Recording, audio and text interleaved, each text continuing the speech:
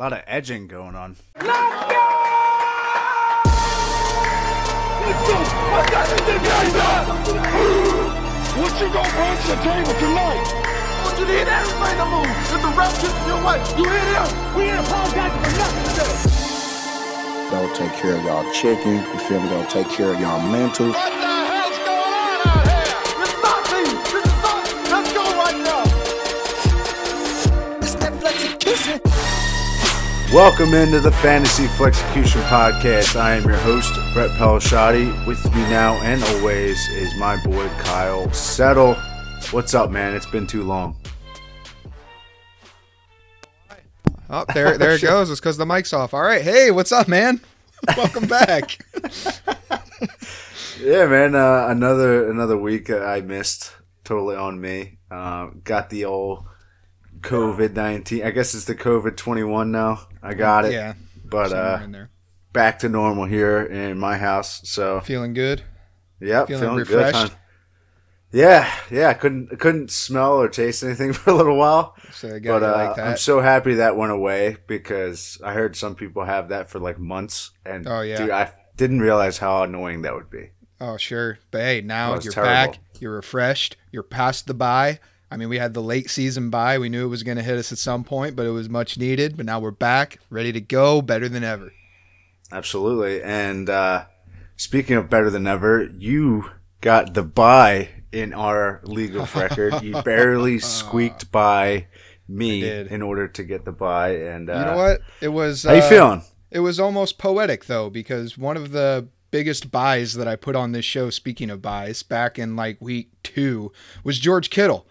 And yeah, I'm feeling that right now because I rode that man of all that is man. You heard me right. I rode that man right to a first round bye. Gotta love it. Yeah, I put an interesting stat in the recap about how Ooh, I got some insanely too. dominant he's been over the past 2 weeks specifically. But yeah, it looks like it's finally paying off for you. Other than Deshaun Watson, but Yeah, part of that deal. But yeah, we'll get into the rest of the buys and sells near the end of this episode. Looking forward to it. absolutely. Let's move on to the news and the notes.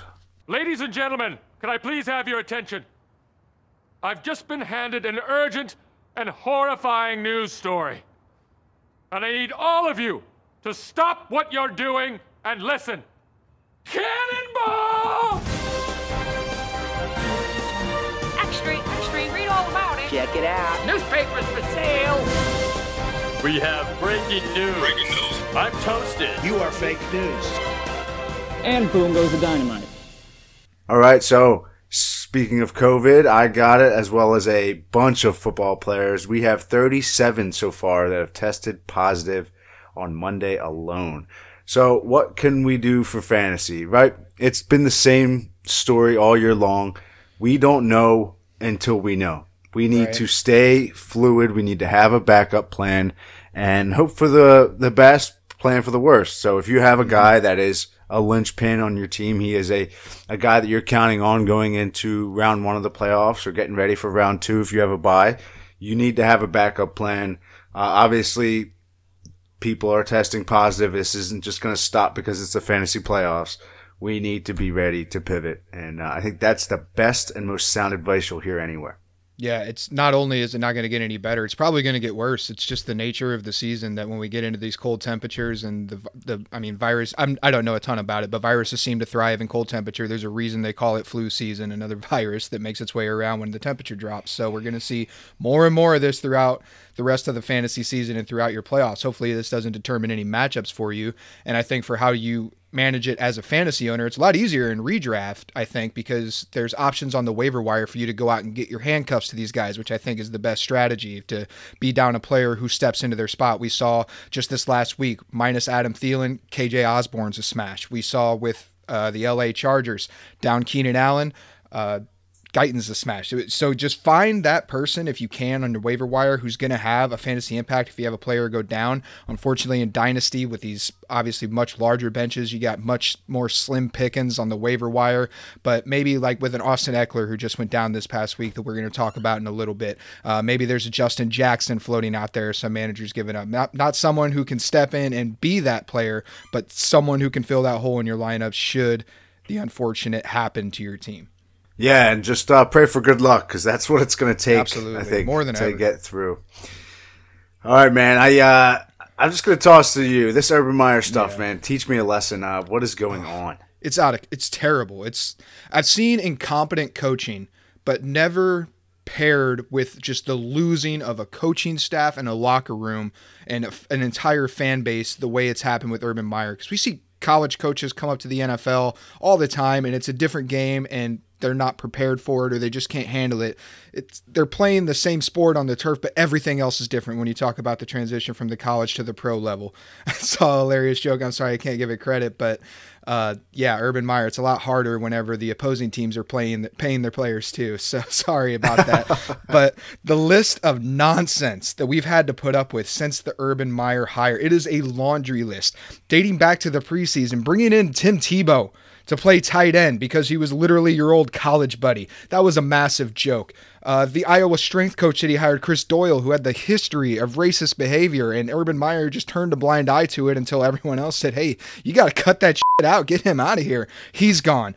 The COVID vaccination comments. Remember when roster cut downs were a thing? People were talking about, is vaccination status going to play a factor? And Urban Meyer just said, yeah, you can't say that. You can't do that. That's like HR 101. 100%.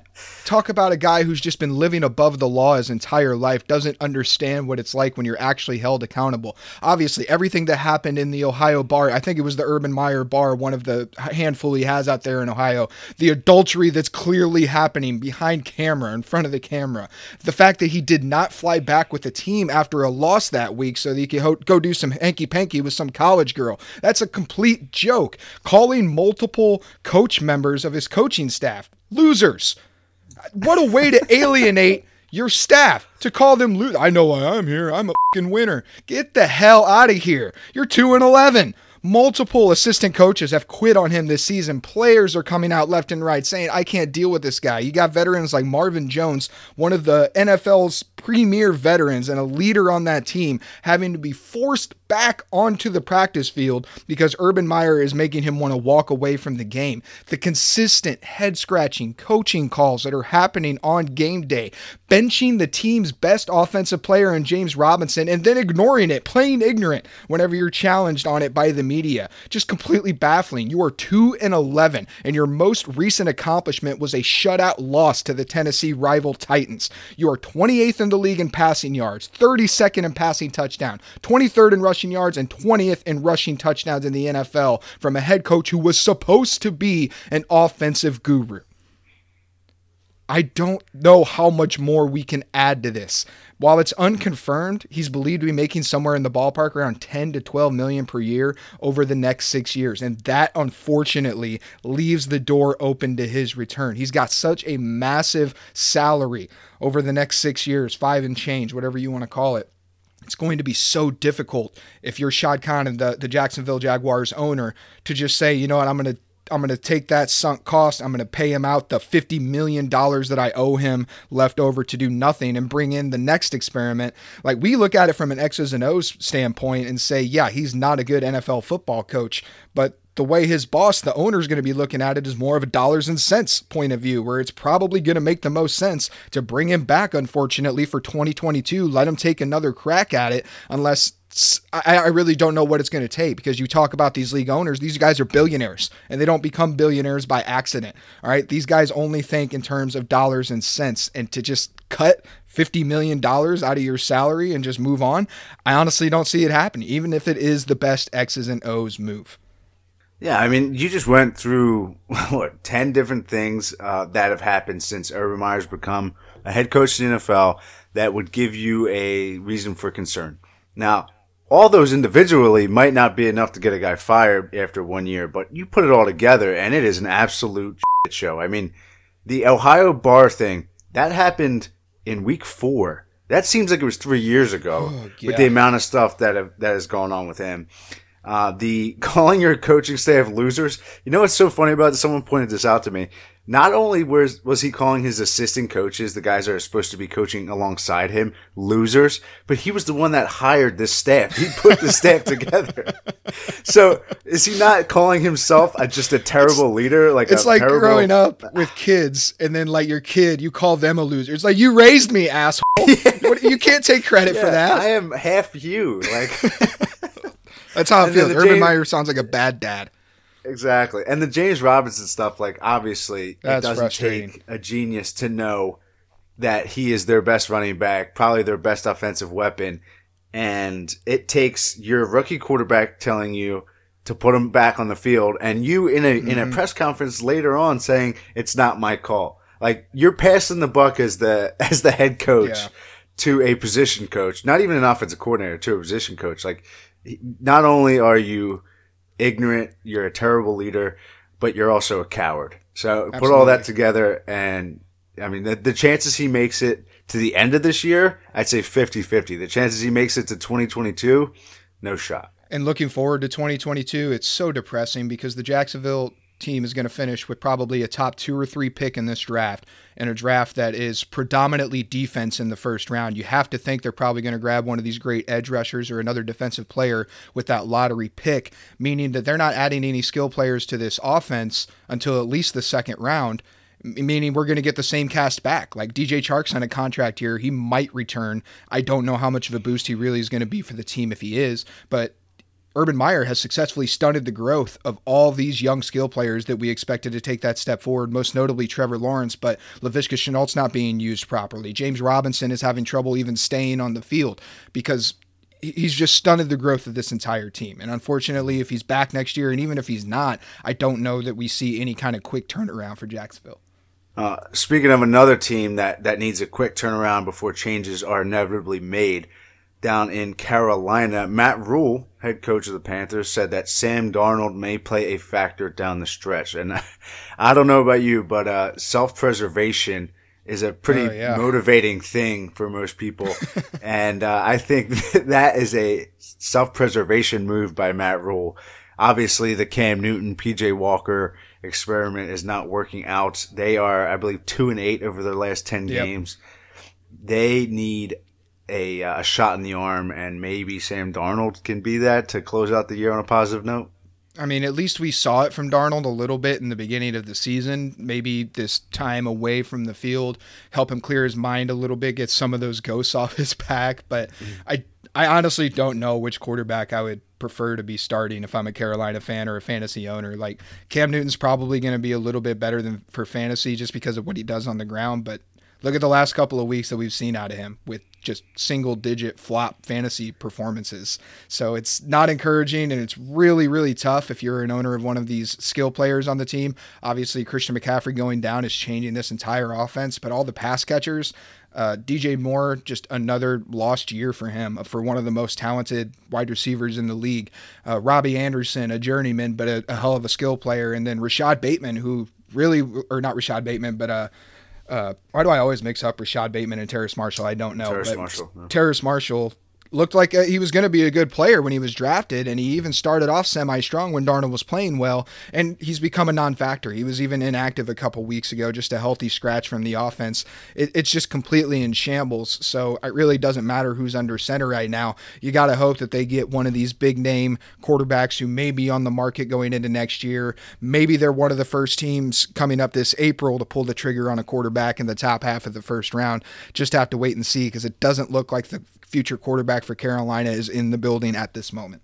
Yeah, how many times has a coordinator been fired mid-season and then a team turn it around, or like anything positive really happens for the rest of the year? It just, they got rid of Joe Brady, like that was going to really, make a difference, but it clearly did not, at least for this week. And that was coming off of a bye week, and to put out a dud like they did, it's tough, and I don't see it changing anytime soon. Like you said, you need to hit a quarterback. You need to get a quarterback, and they don't have a quarterback that is worth a roster spot on an NFL roster. It's now. rough because it's a very talented team, honestly. Like, the defense is still playing relatively well considering the position that the offense is putting them in week to week. They have probably one of the top 5 to 10 receiver rooms in the game, and then obviously one of the game's elite running backs in Christian McCaffrey. So the rest of the team structure is there. To me, it's very similar to what we're seeing out in Denver. Difference is Denver's finding a way to win games under Teddy Bridgewater, whereas Carolina just hasn't been able to get it done with the platoon of guys they've had under center.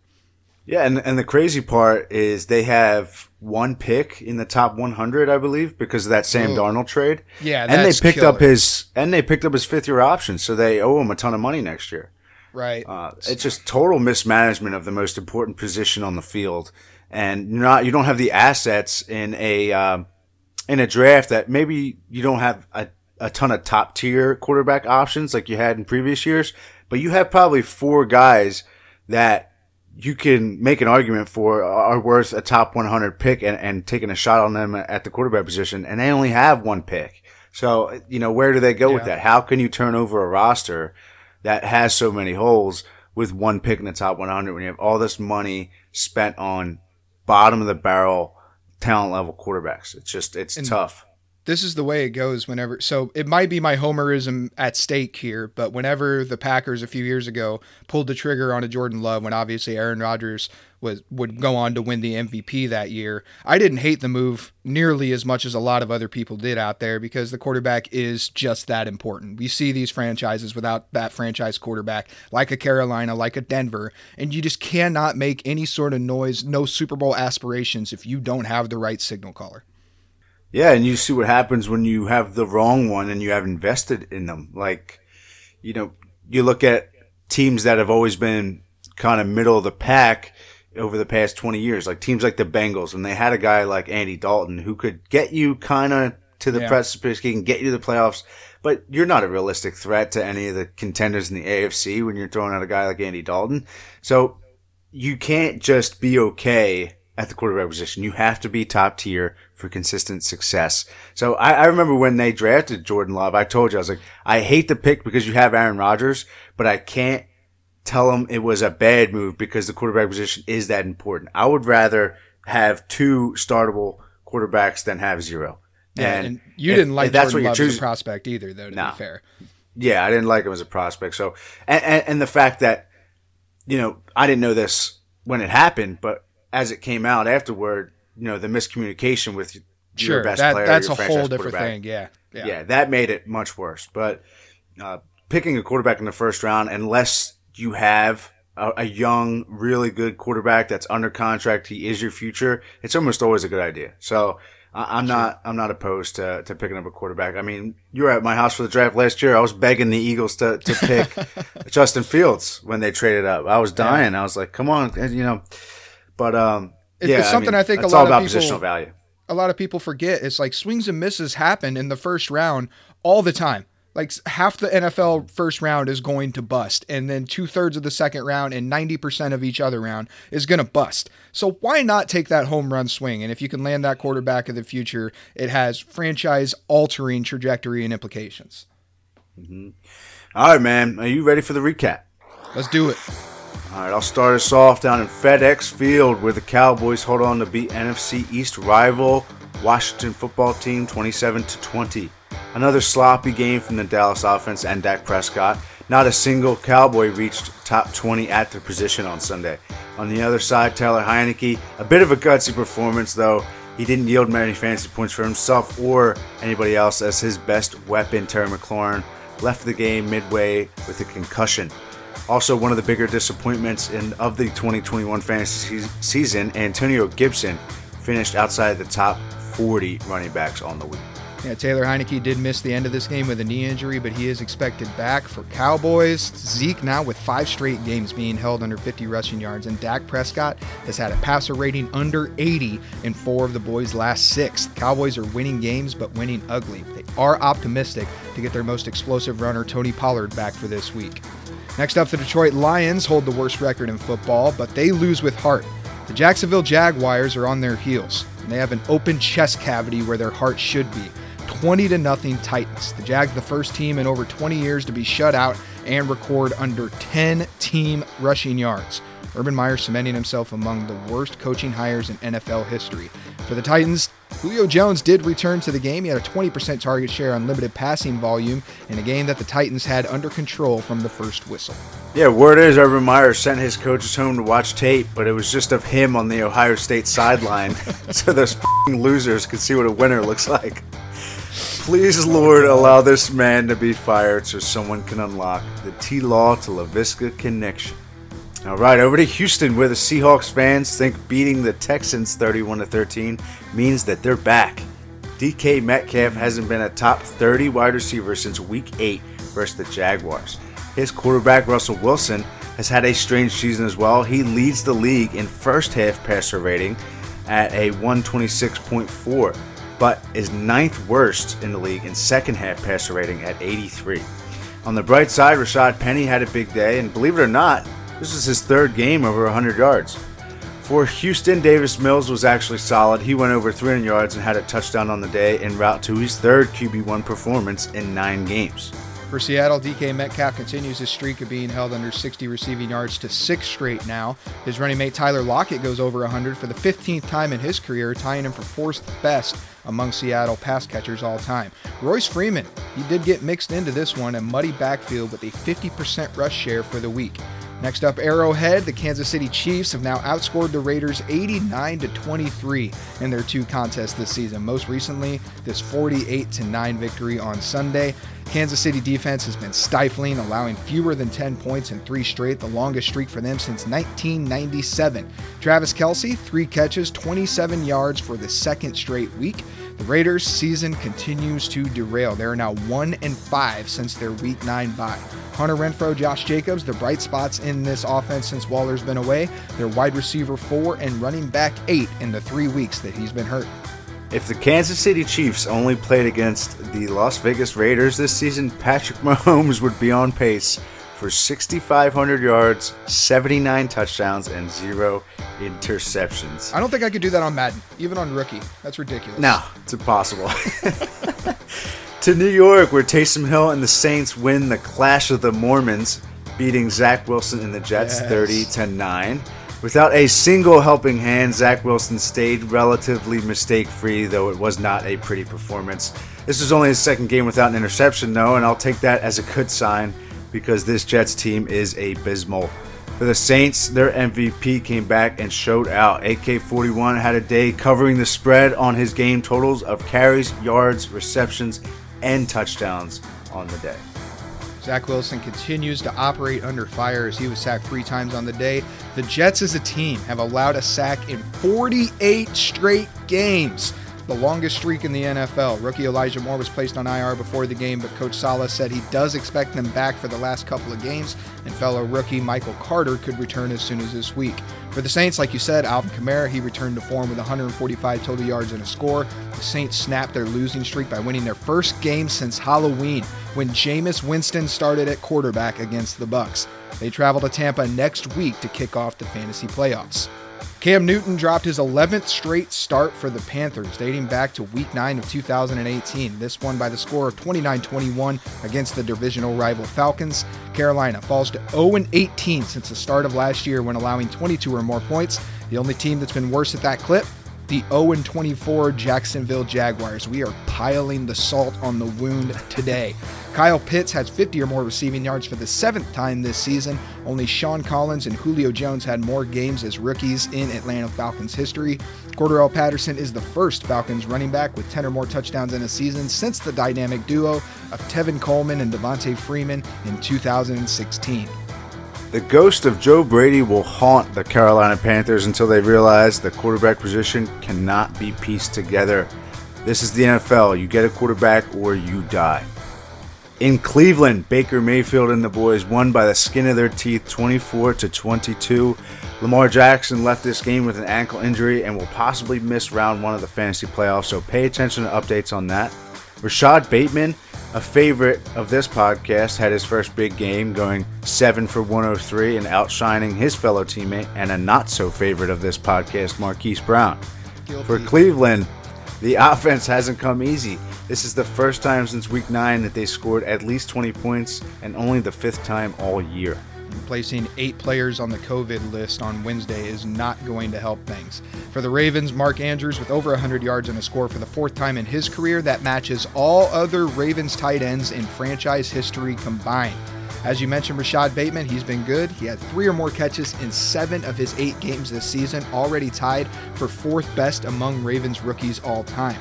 Nick Chubb has been struggling as he's held the single-digit PPR points for the 3rd time in his last 5 games. His backfield running mate Kareem Hunt expected to miss this upcoming week with an ankle injury.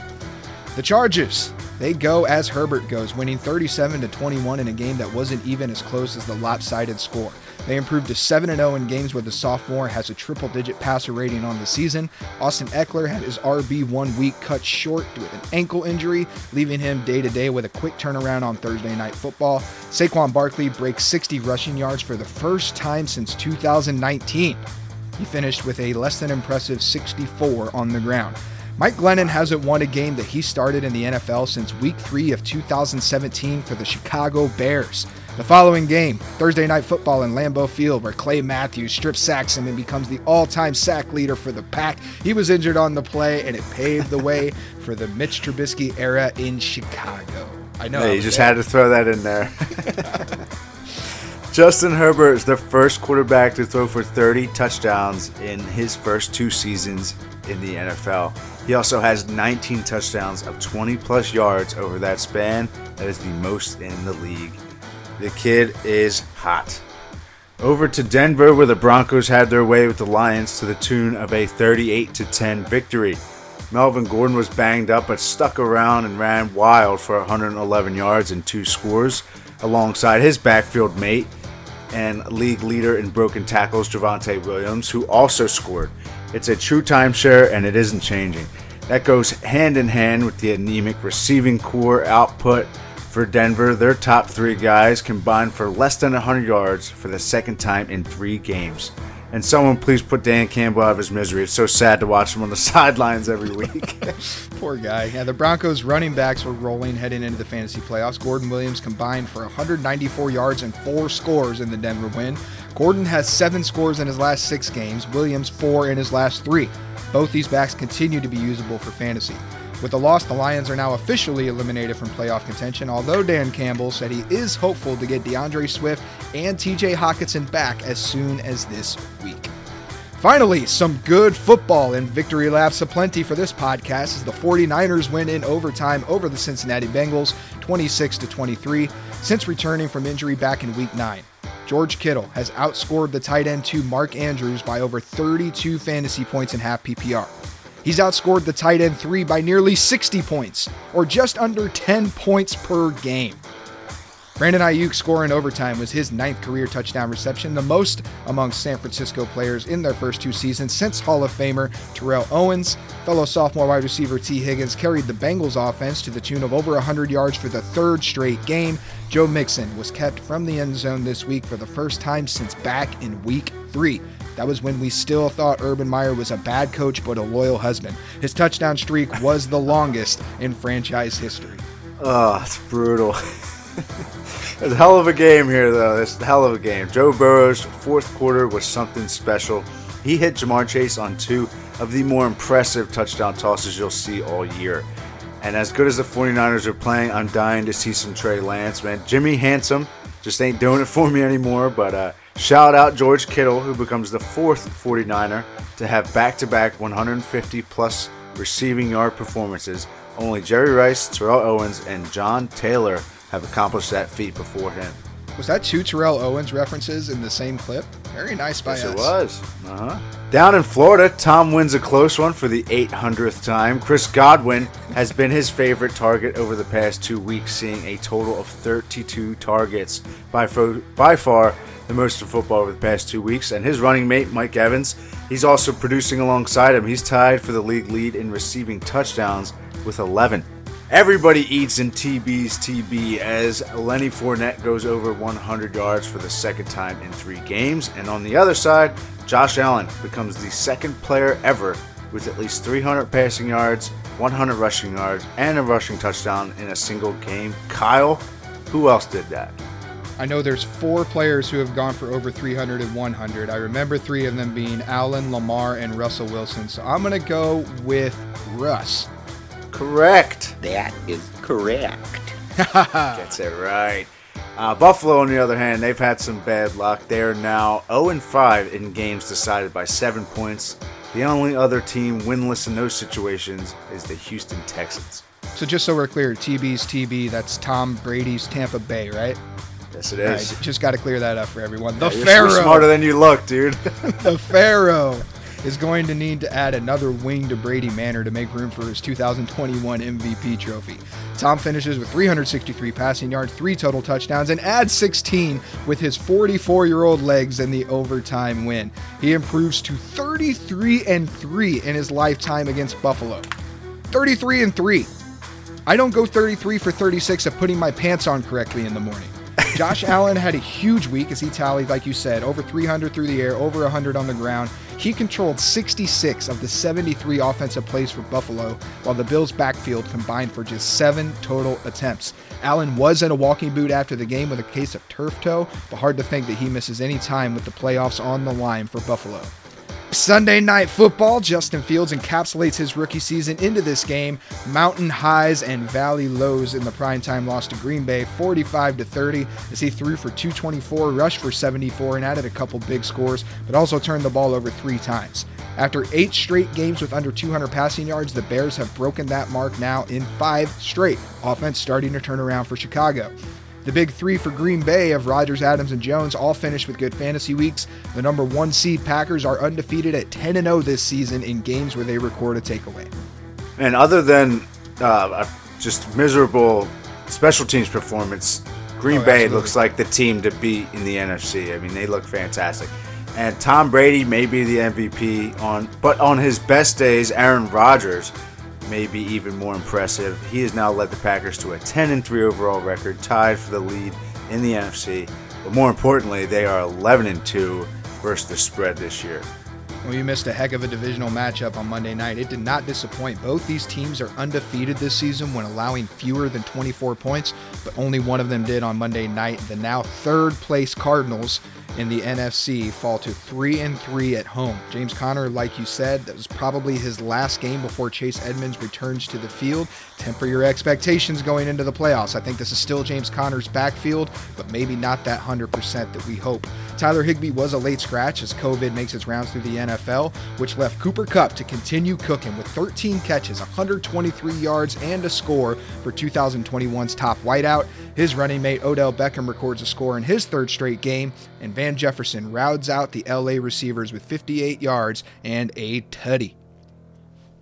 So with essentially 3.5 games, what do you think of the Odell Rams? What do you think about Odell in LA?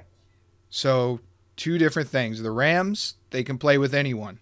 But just like 99% of the NFL, they can also lose to anyone. So as far as what they're going to do in the playoffs, I honestly have no idea. This fantasy playoffs, the NFL playoffs are going to be so fun to try to piece together brackets whenever that time comes, because it really just seems like everyone is so evenly matched. You got probably 3 teams in each conference that are head and shoulders above the rest. You probably the Lions, the Bears, the Jaguars, Texans, and Jets, who are just head and shoulders worse than everyone, and literally every other team could win or lose to any other team. It's going to be so matchup dependent. It's really going to be, I think, a really fun postseason. We should get some good contests.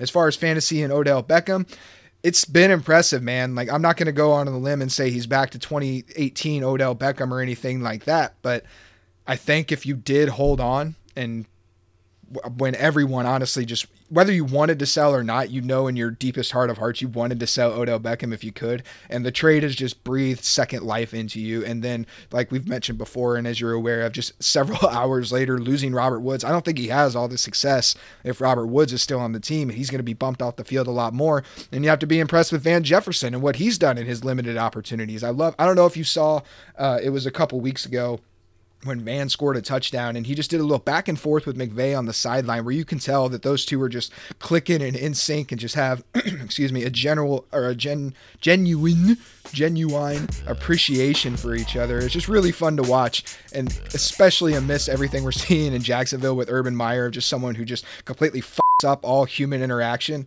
To see like what I saw with Van Jefferson and Sean McVay, it's just really fun to see. Yeah, I think the top of the NFC is so dominant that I'm not worried about whoever makes it in as that 7th seed making any noise in the playoffs. Like, I don't think, if, let's say Carolina turns it around and they sneak in the 7th seed, like, they're not scaring anybody in the NFC playoffs.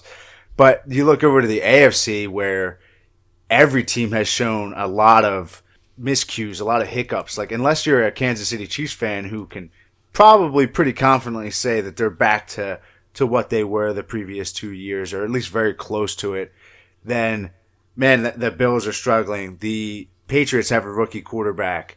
Those are, I think, two of the more impressive teams. The Chargers are probably going to make the playoffs. They would scare me, but I think those wildcard teams are an actual threat to the top teams in the AFC, whereas in the NFC, man, I think that 7th seed is just going to get waxed, whoever they are. Take a guess right now. Obviously, 32 teams in the NFL. How many of them right now, without looking, do you think have either 6 or 7 wins? 9. 14. Oh, nearly my half God. the league is sitting with either 6 or 7 wins at the moment. So much parity in this year's NFL. Yeah, that's insane. I mean, and unless you're a fan of the New York teams, you probably have something going for you that you can be confident in.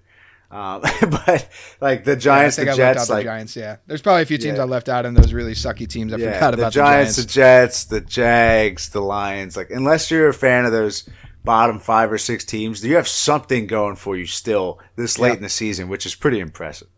All right, man, it's time to move on to the buy and sell recap. So I am going to start us off with the buys.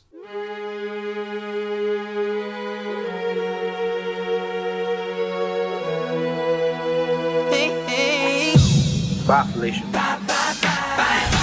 Okay, I love you. Bye-bye. Knock, knock. Who's there? Bye-bye. Well, bye. All right, a few weeks ago, I told you to buy Ryan Tannehill, and I wish I didn't. Yeah, that one has not worked out for you so well. You want to try to defend it, or are you No, I think losing Derrick Henry broke that offense, and he's not good enough to overcome it. And I thought he would be, especially with the weapons hopefully coming back healthy, but they really haven't. I mean, A.J. Brown is still on the IR. Julio Jones came back this past week, but was quiet as he was the rest of the year. They didn't throw the ball. They didn't throw the football. No, I mean, they didn't have to. It was against Houston, or it's against the Jags. But either way, I mean, Ryan Tannehill hasn't been a QB1 for most weeks of the year. I would have told you that's not true if you would have told me that week 1. That's where we'd be now, week 14 or week 15 now. But man, it's just been rough, and I thought he would be good enough, and that offense would get back on track. They just haven't. Yeah, I didn't think you were wrong, but Ryan Tannehill, you're going to look at your season-long ranks and see that he's somewhere around QB 20 for you in your league, but it's only because he stayed healthy, where I rattled off a list to you the other day.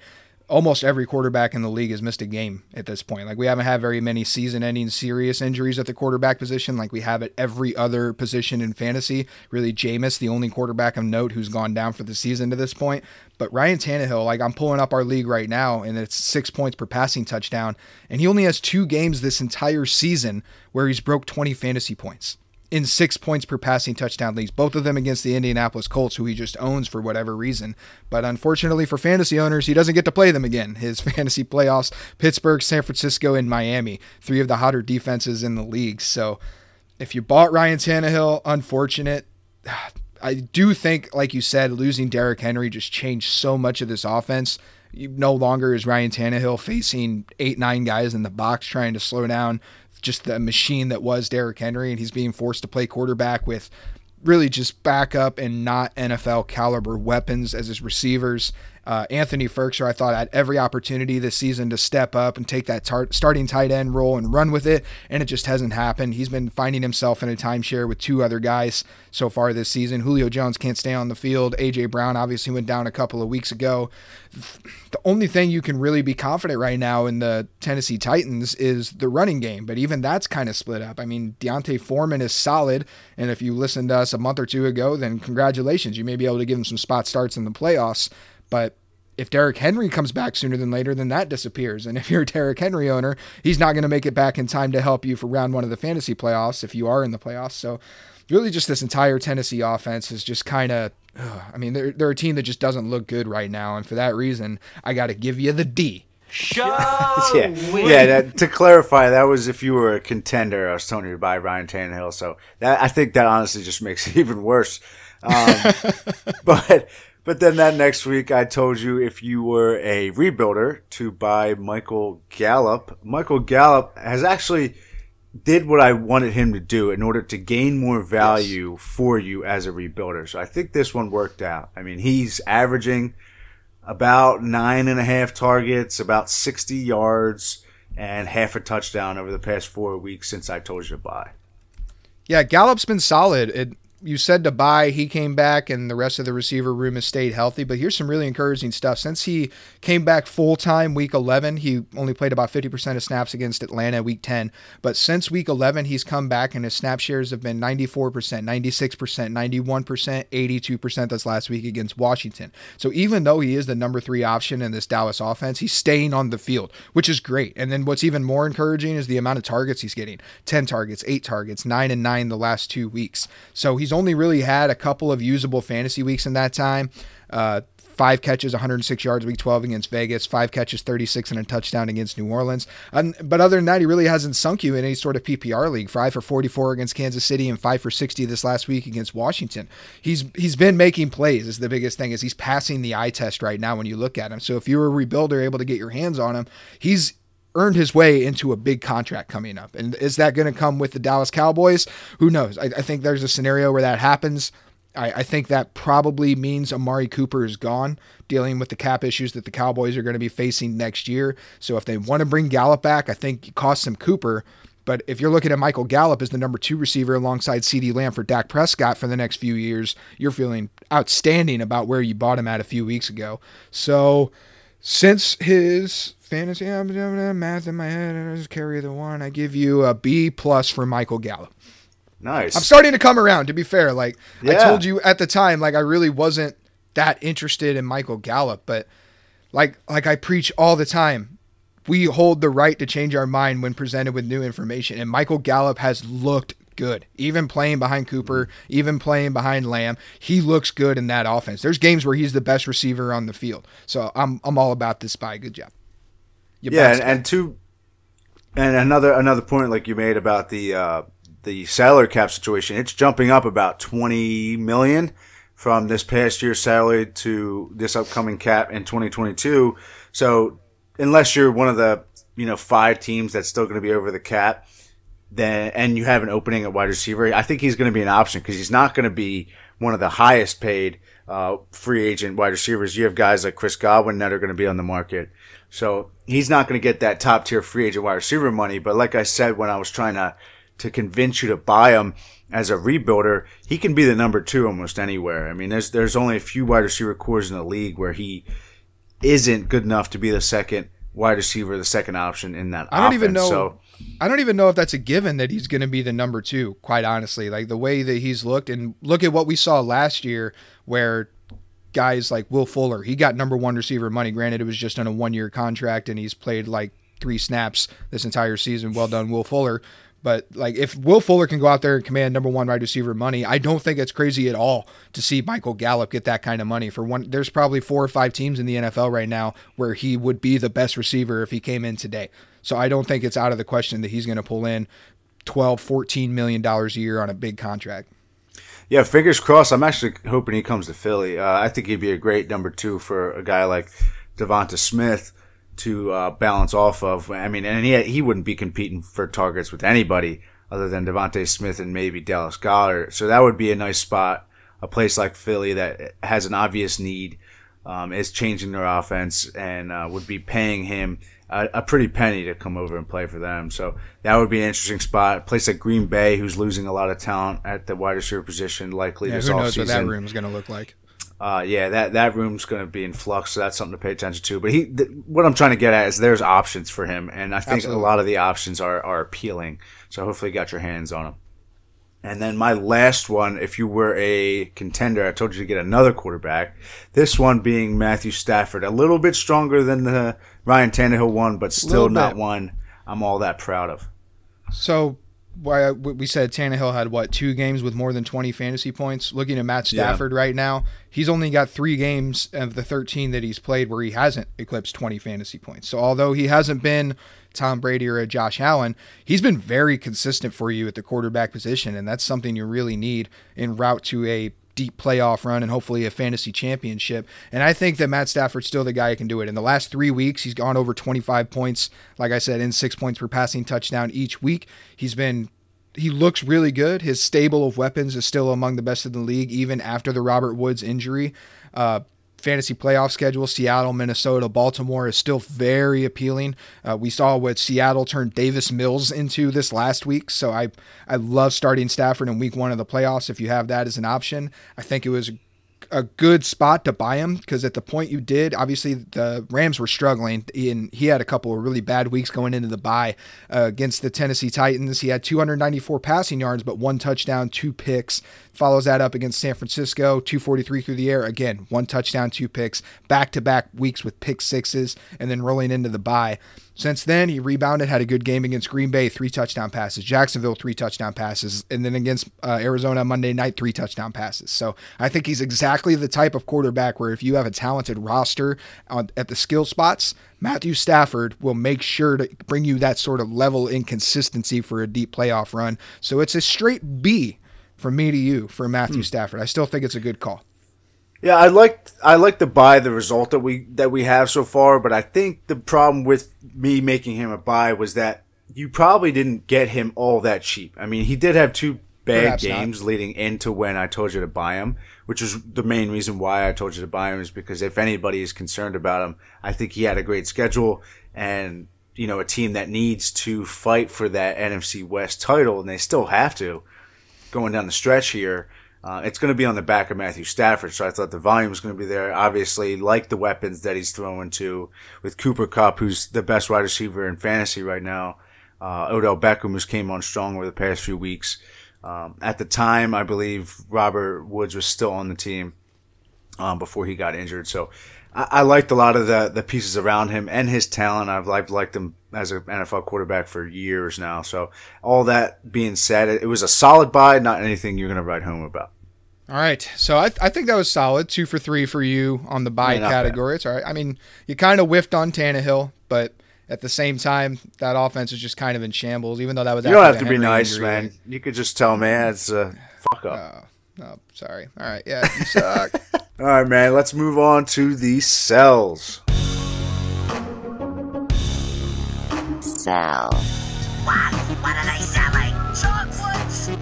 What? No. Just get it out of here. You can sell anything. Sell me this pen right here. You can sell anything. Sell that. We all sell out every day. Might as well be on the winning team.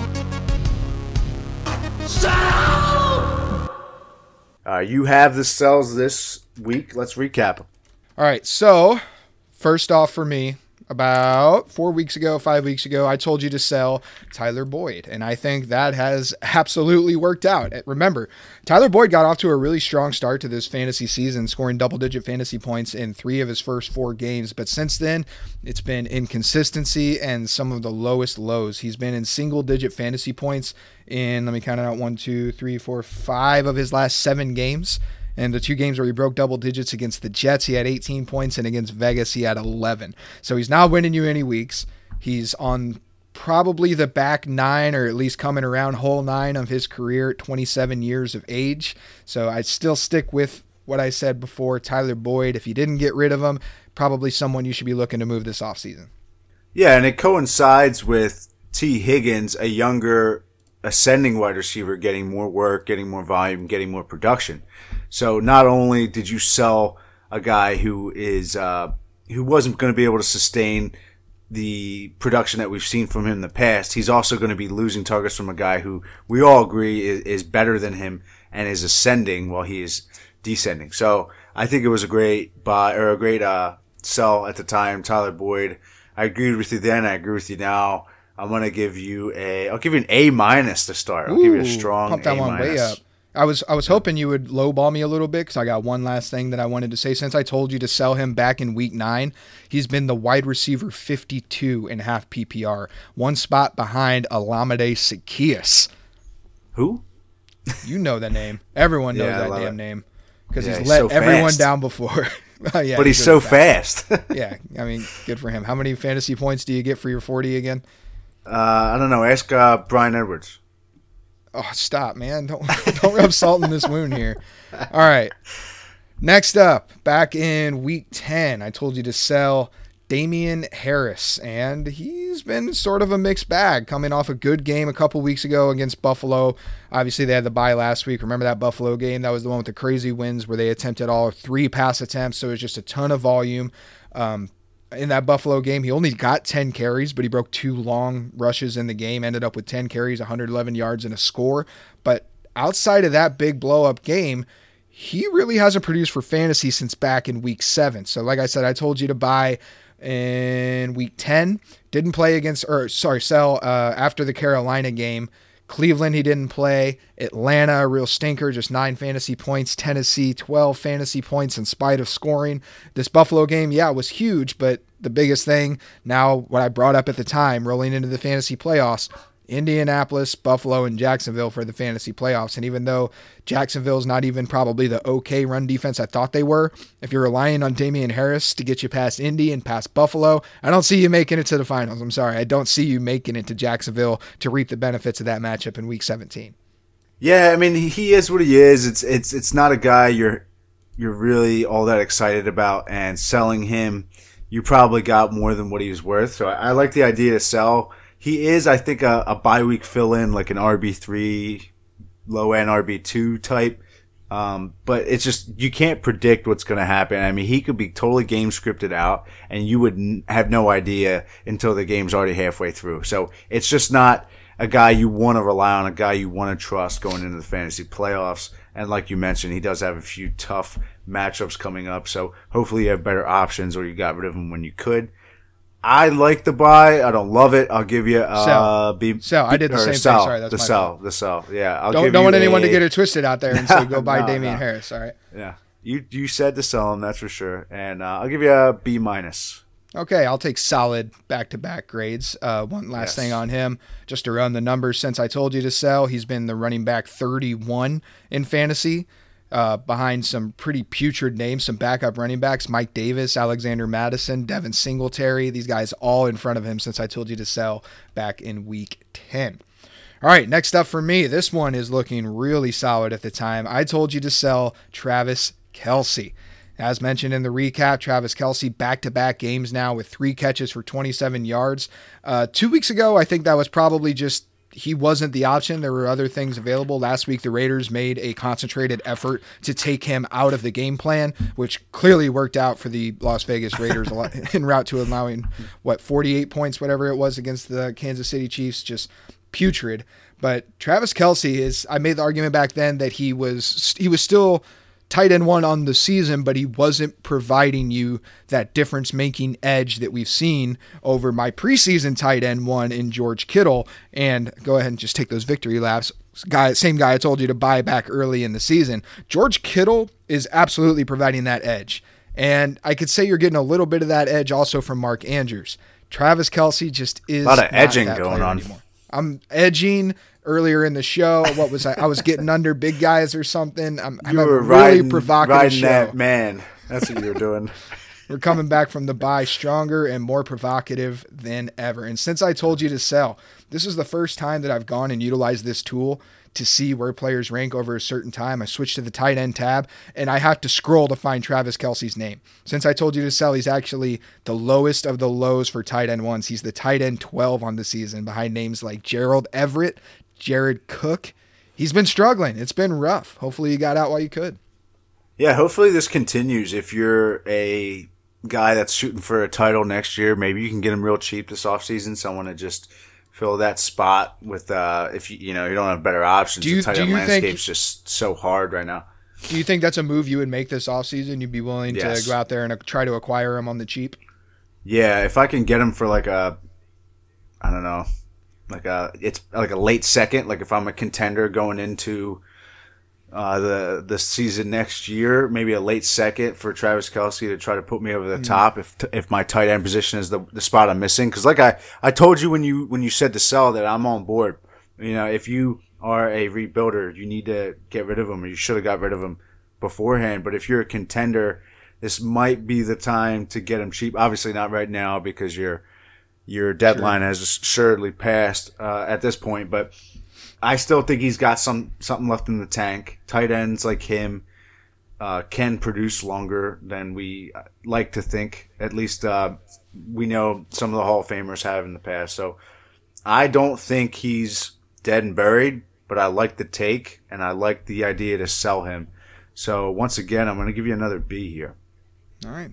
Keep them rolling with the Bs. So, I'm really upset right now that you and I don't share any leagues where I have Travis Kelce. I have 0 dynasty shares of Travis Kelce. I moved on from all of them if I ever had him. Only in redraft, or else I'd be making that move with you this upcoming offseason. All right, last up to round out these sells. Oh, my gosh, home run of home runs. I told you to sell 3 weeks ago. Go get rid of Cam Newton. And this was following his start against Washington where he put up 30 fantasy points, coming off the game with Arizona where he played only 12% of snaps but scored 2 touchdowns.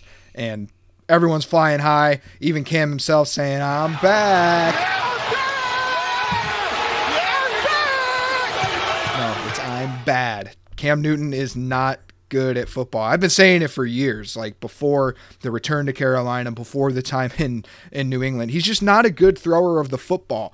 So what he's always been better than anyone else, he's been a better athlete, but the man's 32 years old. He's 32, 6'5", 245. That doesn't age well. Okay, it's not a skill set that transcends time by any means. A lot of quarterbacks will get better as they get older, a la and Aaron Rodgers, Tom Brady, these guys that just get smarter and are able to dissect the game. But Cam Newton's never won like that. He's never gone out there and won the game because he's the smartest player on the field. He goes out there and wins the game because he was the best athlete on the field. And that hasn't been the case for years. So I knew as soon as we saw this spike, these back-to-back big fantasy days, you got to get rid of him. And I warned about this exact thing in the same breath. It said, do not be left holding the bag when his value returns back to 0, because that's where it's at right now. Yeah, I mean, he was dead. He was dead. And then somehow... Yeah. He was a waiver wire guy, even in Dynasty. Yeah. He was completely worthless. And then he came back, and everyone got excited because his name's Cam Newton, and he's fun to watch, and he's Superman and all that stuff. So if you could have got anything, and I mean literally anything... For Cam Newton, it was a win. Couldn't no, absolutely couldn't. I mean, maybe it's a milquetoast take. Some people are saying that to sell Cam Newton. But just remember when I told you to sell. I know we look back in hindsight and say, well, duh. But I mean, this was coming off of the week where I think he was the QB4 on the week. Like, people were thinking, like, I can push my chips in. Like, rebuilders obviously should not have invested, but there were some contenders out there, I'm sure, who thought, okay, maybe Cam Newton is the quarterback I've been missing. I've got the rest of it pieced together. Maybe Cam Newton can be my signal caller in my quarterback position and take me through the fantasy playoffs. It's not going to get any easier for him. Buffalo, Tampa, New Orleans to finish out the fantasy season. It's going to be rough, man. God, that is rough. And not to mention, I mean, we heard reports that we talked about earlier that Sam Darnold might have a role. Sure, he may not hold on to this job. He couldn't. He can't hold off PJ Walker. PJ Walker is playing over him. I know it's just really for like 2-minute drills because Cam apparently just doesn't know the offense. A la my previous statement about not being the smartest player on the field. He just is not that guy for you. The guy, like, it looked great. It looked like the clouds were opening because I had leagues where I was struggling at quarterback and I was able to scoop Cam Newton up off the waiver wire and just toss him in my lineup. And for a week or two there, it looks like, yes, my prayers were answered. I now have a complete team. I'm ready to make my run. It was all too good to be true. Yep. And you got out from under him, what is that, 2 weeks ago, 3 weeks ago? Yeah, 3 weeks ago. They've had 2 games, including the bye. Perfect time. So I'll give you it was so easy, but It's so right. Was so it? No, well, I said it for contenders. To be fair, Yeah. like the Travis Kelce one, I can give you. that's Like, better. yeah, a rebuilder. You don't want to hold on to an aging tight end. But I told contenders to sell Cam Newton. Okay, I'll give you an A then. Yes. A. What a day for me. This is like a 3.5 GPA. This is everything I was supposed ABBA. to do You in got high a school. ABBA. Oh my gosh, good for me. Man, if I would have done this in high school, maybe we wouldn't be hosting a fantasy podcast out of my living room, and I could actually be making something of myself right now. Maybe you could learn to speak first. Host the podcast. I'm gonna make something of myself. You make me happy. Happy. I'm going to blame All right, the Mick. bye. Get to our last segment. It's on you this week.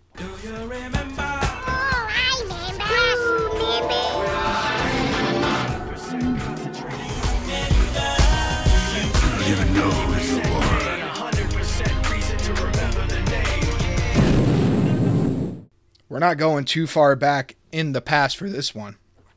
Remember Paul Perkins? Yeah, Paul Perkins. I remember Giants Doesn't back, right, for Yeah. a few years. Doesn't it Who seem else? like he's been out of the league for like not 20 years, but like for several years? It seems like Paul Perkins has been gone. Yeah, he sounds like one of those like late 2000s backs that just kind of hung around for a while. Guy's been out of the league There for was like hype 8-9 behind years. him. There was hype behind him back in 2016. That was the year before David Gettleman spent the second overall pick on a running back who 3 years later looks like he's completely washed. We're coming for throats this week. If you're a bad organization, we're coming for you. But that 2016 season, he was supposed to be that guy. Like, and he was like, maybe could almost be the poster child for like the running back dead zone where you weren't spending and probably first few picks on him, but somewhere in the middle rounds, he was a very popular guy. It looked like he was going to control that New York backfield. And then his stats on the season in 14 games played, 112 carries, 456 yards, 0 touchdowns. Oh, God, it's gross. Was he competing with Orleans Darkwa? I think he was. Yeah, that's definitely. Was he? I think he was in the backfield around that time. Let me look it up real quick. But the thing that I always remember with Paul Perkins was the nickname that he got from the fantasy footballers. You remember what that was? No. Smash Jackson. Smash Jack. When Paul he was Perkins? getting the all-season, yes, when they were getting the all-season hype, it was like, it's really hard to get hyped up about a guy named Paul Perkins. And there's something to that. Like, they're right. So he got the nickname all season, Smash Jackson, to get people a little more excited about him. But his play definitely never did that. Yeah, so say, how'd that work out? Maybe even a better remember the name. The guy who was leading the backfield back in 2016, Rashad Jennings. Yeah. He was he was actually a good running back at one point. Yeah. No, yeah. I mean, he was 31 years old for that season. Yeah. But the rest of that backfield, wow, there's some cool names in here. Like, you remember all of them. Obviously, Paul Perkins, Rashad Jennings. You mentioned Orleans Darkwa, Bobby Rainey, Shane Vereen. These guys were both in the backfield for New York, and that's 2016. Bobby Rainey. So that Rashad Jennings, he was the lightning to Brandon Jacobs' thunder in New York, with wasn't New he? York. Yeah. Yeah. Yeah, that backfield was vicious back in the day when they were stealing Super Bowls. Speaking of random, unproductive running backs, do you think, last thing I'll ask you before we close it out, do you think Rashad Penny could be a league winner for some people? No? No. If we're still doing buys and sells, I would probably have him as a sell no matter what the format. Stop. This is just like Cam Newton. Yeah, he's been dead to me for like 2 years. But I just wanted to hear your opinion on it because As well some he people are should getting be. hyped up about him. He burned you in one of our just like I think a couple years into our league, one of your first rookie pick at the 103 overall. I had the 102 and the 103, and I took you had the 3 Darius and 4. Geis. You had the 3 and 4 because Yeah. I remember it was Saquon went 1, number 2 was DJ Moore, and then you had Harry, back to back. No, Harry was the following year. Oh, okay. And then 3 and 4 were on you. And you picked Darius Geis and Rashad Penny. Jesus, man. I was right behind you. I traded into the 105 that year, and I was actually going to take Rashad Penny if you didn't. I ended up taking another bust in Ronald Jones at the 105. He never played a snap for me. I played off the preseason hype, and I peddled him into, I think, a first and change the following year. So definitely going to backtrack that into my own win somehow. The fact that I drafted Ronald Jones turns into a win for me. What a terrible draft class. Jesus. It seemed that way. There were some guys who went late because obviously you had the quarterbacks, Lamar Jackson, Josh Allen were both in that class. To a lesser extent, Baker Mayfield. There were some wide receivers I remember they were going in like the second round. You had Dallas Goedert in that class. He was solid. I think Mark Andrews. If it wasn't super flex, you needed a lot of luck to hit on somebody in that class. Nick Chubb was in that class, wasn't he? Up Chubb was. He went, I think, 106, the pick after. So even as much as I won with trading away Ronald Jones for a first and change, the fact that I passed up on 4+ years of Nick Chubb dominance, I have to take that L, I think. Yeah, he was like a top 5 back for those 3 years. Absolutely. But like most running backs, they fade so quick, and you almost always better off selling them when they show a little bit of anything after they've let you down quite a few times. So Rashad Penny is just another one in a long list of disappointing running backs. Speaking of fading quickly, let's fade into our Twitter handle. Make sure you hit us up at FFlexecution, FFLEXECUTION. Follow me on Twitter at FFMasterDebater. If you want all the latest breaking news, we don't put nonsense out there. All we do is collect the news and we retweet it out to y'all. So if you want that breaking news without those advertisements that you get from a lot of those sites, follow us at FFlexecution. Yup, talk to you guys next week. Peace.